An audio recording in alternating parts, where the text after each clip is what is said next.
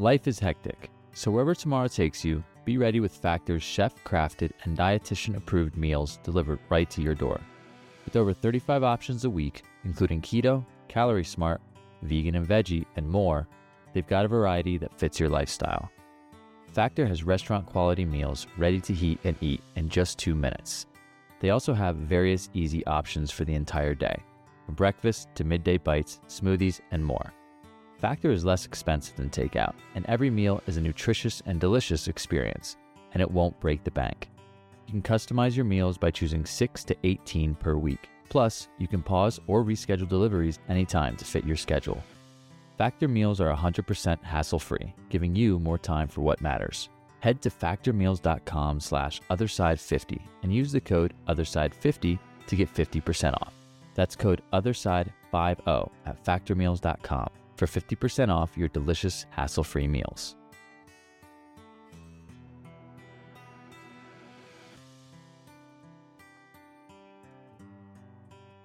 Hello, and welcome to our podcast, The Other Side, NDE, where we talk about the fascinating phenomena of near-death experiences. These are more than just close calls. These are first-hand accounts of what people experienced, dying, leaving the body, exploring another realm, and then returning to their body in order to share that experience with you. Every person that we interview, and many of us listeners, believe these accounts to be undeniably true experiences people had on the other side. If you enjoy listening to stories like these, make sure to check out our YouTube channel, The Other Side NDE, where we post 2 to 3 videos every week of people sharing their NDE stories. Hi, I'm Robin Aisha Lansong, and I'm going to share some of my near-death experiences that I have not shared before. In the past, I've shared the really core experiences I had when I was 8 years old in surviving the Rhodesian War, where I was shot and the bullet grazed my head and I crossed over from blood loss. And then I had a second near-death experience days later when there was an attack on the village and I ran to escape and I fell down, the bleeding started again, and had another death experience. So those are available in other videos. So today, for the first time, I'm going to share 3 subsequent near-death experiences that really happened because of the trauma load in my nervous system. So I'm going to explain just a little bit before I get into the stories. There's something called parasympathetic shock. And for somebody who has had several close encounters with so much violence and having crossed over into death, parasympathetic shock is what all mammals do when they're about to be killed, and it's mercy to not feel the actual event. So what happened when I was a teenager is that the unresolved trauma in my nervous system was literally kind of bursting out the seams. And if I got stressed or even excited, my nervous system would react by going into that shutdown state. So the first time that happened, I was having a good conversation with my boyfriend at the time. We were actually planning a nice backpacking trip together, and something all of a sudden shifted. And maybe because I felt safe with him, the trauma memories started to come up, but at the same time I was squishing them back down, and that made a dilemma in my body. So my heart was rushing. I could feel I was feeling really faint. I said to him, something's really wrong. And within just about a minute, I could feel myself falling backwards. We got me laid down in the bed, and an incredible rushing of my blood pressure changing happened in my head. And I started falling backwards.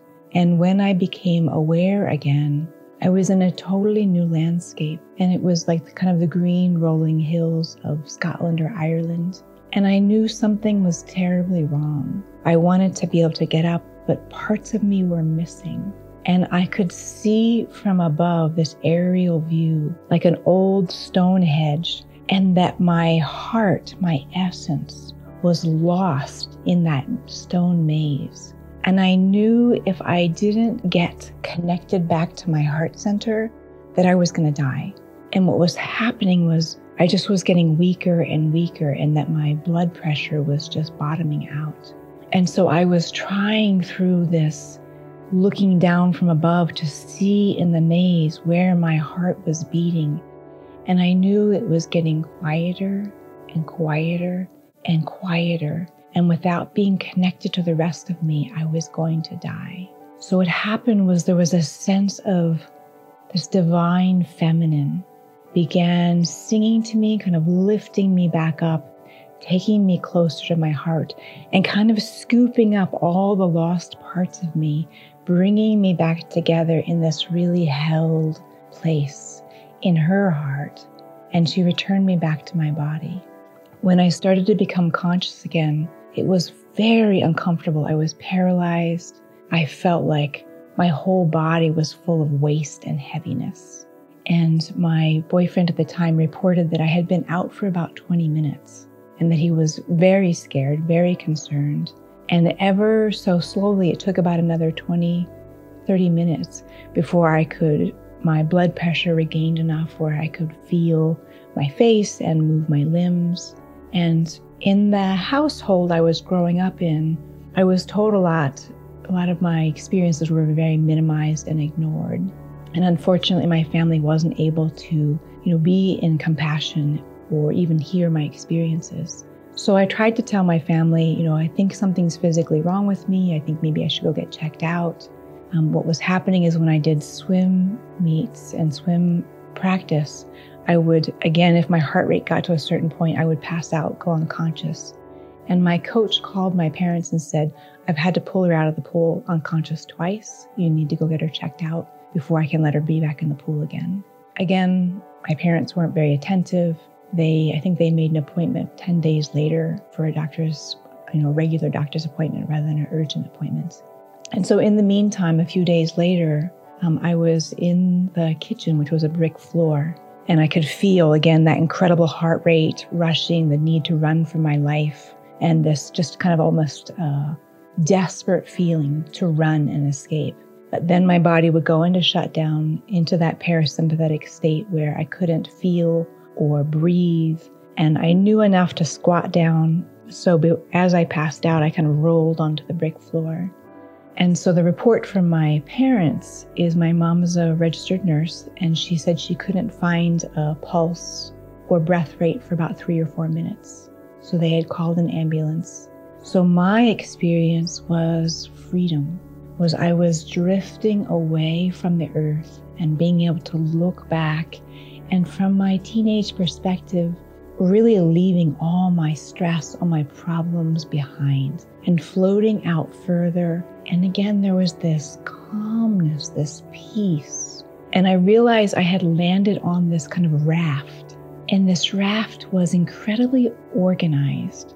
And I was on this raft, kind of like literally kind of on the edge of it, laying on it. And I looked back, and behind me, from my sacrum, there was a golden tether back to the earth. And I realized it was keeping me just the right distance from going too far out into the universe and keeping me anchored to the earth. And on this raft, I could look out at all this incredible beauty and spaciousness and things being created and broken apart. And when I got curious, what is this raft made of? I realized it was keeping me organized, and that if I went off the raft or if the tether let me go too far, I would just become broken apart molecules and just be part of the drift and just all the organic material out in the universe. And when later on I began to really look at this experience, and I got curious, what was that I was on? And I was researching scientific images, and what came closest was a cell membrane, which of course is this incredible organization in our body. And I burst into tears and realized I was both in the micro of this cell membrane, and I was also in the macro of the universe. And so it just gave me this confidence that even when we're kind of focused in on some place in our life or our experience, or a heartbreak is all we know, that we're also still held in the macro of the universe. And what was happening on the physical realm with my body is the ambulance crew had arrived, they resuscitated me. And when the oxygen and their resuscitation means brought me back, there was a moment where the oxygen mask was shifted off my face and kind of accidentally up in my eye, which of course is surprisingly painful. And I was telepathically saying to the ambulance attendants, like, please notice this. This is a problem. It's a plastic edge. And just then he turned his attention towards me and shifted the mask. And for those of us who have been through really hard things, we know that a kind gesture in these moments of desperate need just can really make all the difference for us. And I just remember my heart feeling so connected to his heart. And so I don't know what happened after that. I woke up again in the hospital. They did an incredible amount of tests on me and found, of course, very high stress levels. But at that time, they didn't have the context of the post-traumatic stress and what that looks like biologically. So they just told me, literally, oh, you're just too worried about your grades at school and you should just kind of mellow out. And I remember at the end of all these tests and them, seeing all these episodes happen, again, they didn't have polyvagal theory and a really deep understanding of nervous system and trauma. So they literally just sent me home saying, just, don't stress so much. And I remember sitting across from this MD, this huge mahogany table, all his degrees behind him, and him never asking me, are you safe at home? What is it that makes you this stressed, that your body goes into this level of shock? So I actually even repressed my trauma response. And I went off to college and was having a really different experience of really a community where I could open up, start to share my experience. There was discussions about abuse. There was discussions about childhood history. And so all of this was starting to open up. And I began to have nightmares about the childhood sexual assault. And so I had that nightmare and I didn't know what to do with it. And I went to class. And again, I was with people that were safe, that were open-hearted.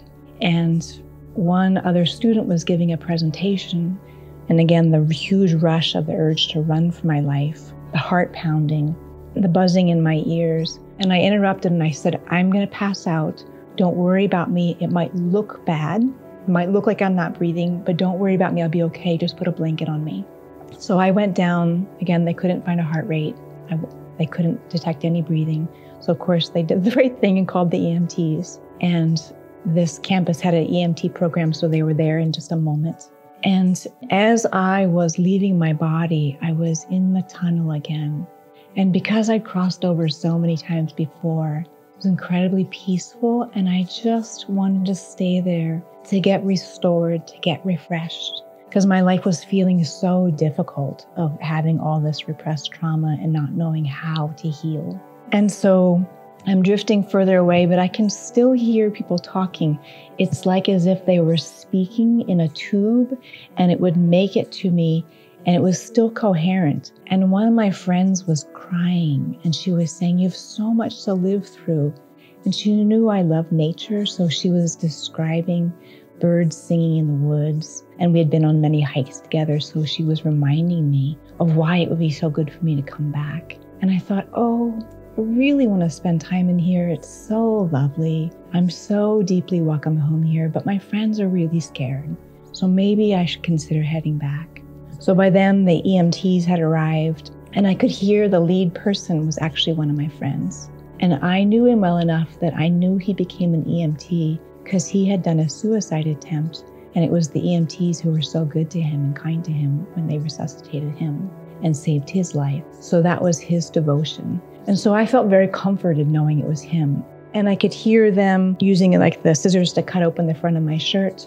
And they were putting the AED pads on my heart. And I thought, that's so nice of them to cut open my shirt and just come out here and take their time to help me. And then I heard clear. And I felt the volt even all the way in the tunnel. And what I want to get across is when you're actually dead, the volt feels good. The AED volt felt great. It felt like the best massage in the world. And so, boom, it drew me back in the tunnel, closer to my body. And I was like, that's so nice of them. But I kind of would like them to stop because they're disrupting my peaceful experience. So again, I heard clear and I felt the volt, boom. It moved me almost right at the cusp of coming back out of the tunnel into my body. And so the third time I heard clear, they vaulted me, boom, it landed me back in my body. And then I thought, ooh, that didn't feel so good. I didn't like that, and I really want them to stop. And so again, my conscious awareness is a bit low, so I have to go from the reports of other people. They said what happened next is that I started speaking about the repressed trauma that I had from childhood. I don't remember saying any of this. And when I asked them later what I said, they were so shocked by what I'd said. They really couldn't bring themselves to share it back with me. So I was still on the edge between going unconscious and coming back. But because of my childhood experience, I didn't like to be repressed. So the first words that came out of my mouth were, "Don't strap me down." And, so of course it's protocol when you put somebody on the gurney to strap them down so they don't dump you. But I sat up from being unconscious, pulled the straps off, said, "I told you, don't strap me down," and then went back to being unconscious. Apparently this scared some of the EMTs. They thought maybe I was coming back from the other side. They didn't know how to make sense of that. So I did stabilize. They took me to the hospital, just gave me some IV. And it really was the gift of it was, one, my experience of getting refreshed from that divine love that is available in the tunnel. And it was also the beginning of my healing process. After that, I couldn't go back to repressing my trauma. And so I reached out to resources and began my healing process. During my first death experience, I was called back to the life by a rural African woman singing to me. And that opened up inside me my ability to hear the song that each person is born with inside. And so I learned from her the gift of singing that song back to people. So I hope that's helpful for you that I shared all of that. And I just want other trauma survivors to know that your trauma response, your nervous system response is okay. And so whenever we have shaking or things come up for us, it's all normal mammal response. So may my stories be of service to your healing. Thank you.